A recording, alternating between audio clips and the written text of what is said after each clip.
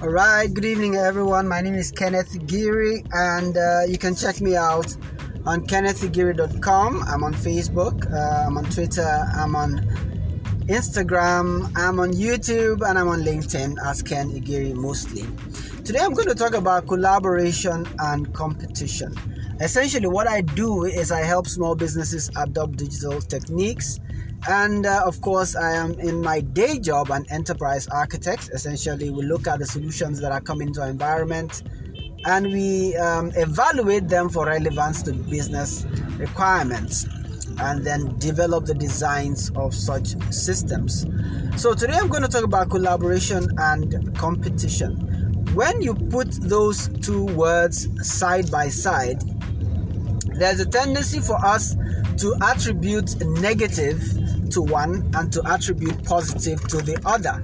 To say, oh, collaboration is something positive, something we want to do, something we are endeared to, while competition is something that sounds negative. It sounds like there's some kind of animosity there, some kind of aggression associated with it. But essentially, both terms are relevant for small businesses, and they are a necessary part of our development, of the development of small businesses. They are a very necessary part. Now, collaboration implies that a bunch of people, or whether two or more people, are chasing the same goals. They have the same target. They have the same desires at the end of the day, and they are working together to achieve those goals. They are working together to achieve those goals.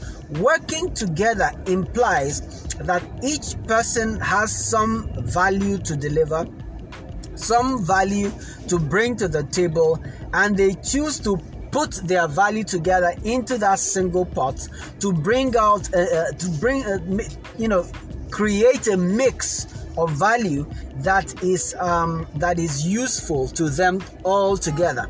So that's essentially what it means. Everybody is bringing the value that they can muster into the equation, and they are delivering such value they are essentially delivering that value into the cake, so to speak, that they are baking in order to build something that works for everyone. So they are putting efforts together, they are bringing value together, contributing their quota. Each person is doing what they can that is for the common good. Now, collaboration has this connotation of trust. I trust that you will bring your part, you'll put in your best to support me, and you trust that I will put in my best to support you, and that trust is implied.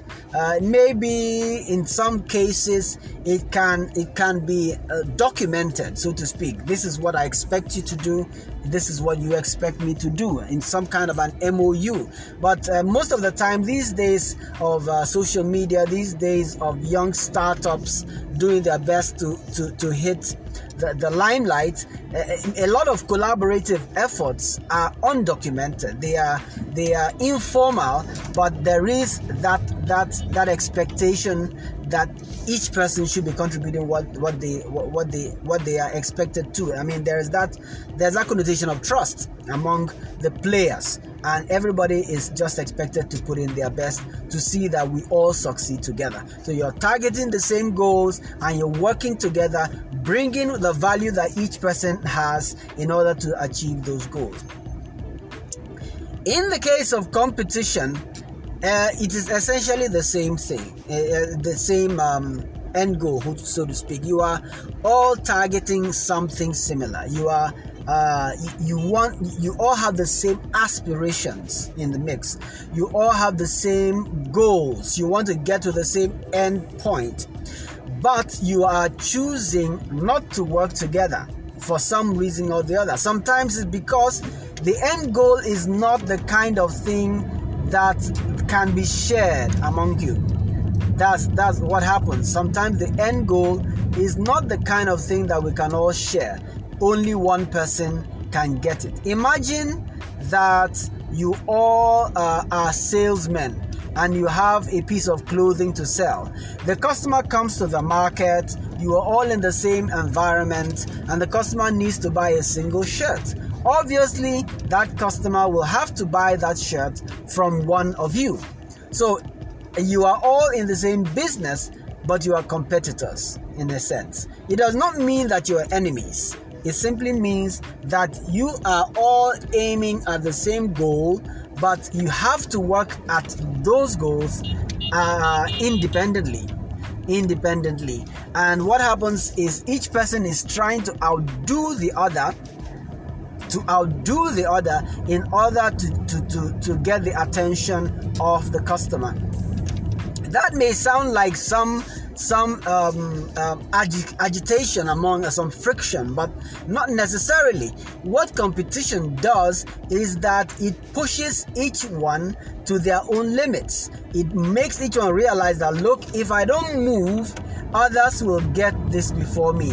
And what it also does is that it raises the bar, it elevates the level of the value that the customer can get from the market, because each market player is making an effort to ensure they outdo the other. There's something also called competitor analysis. What it means is I am looking at what my competitor is doing. I am trying to see what is it that this person is doing that is able to do to outdo me, to do better than I'm doing. He's able to achieve certain results in certain areas more than I can achieve them.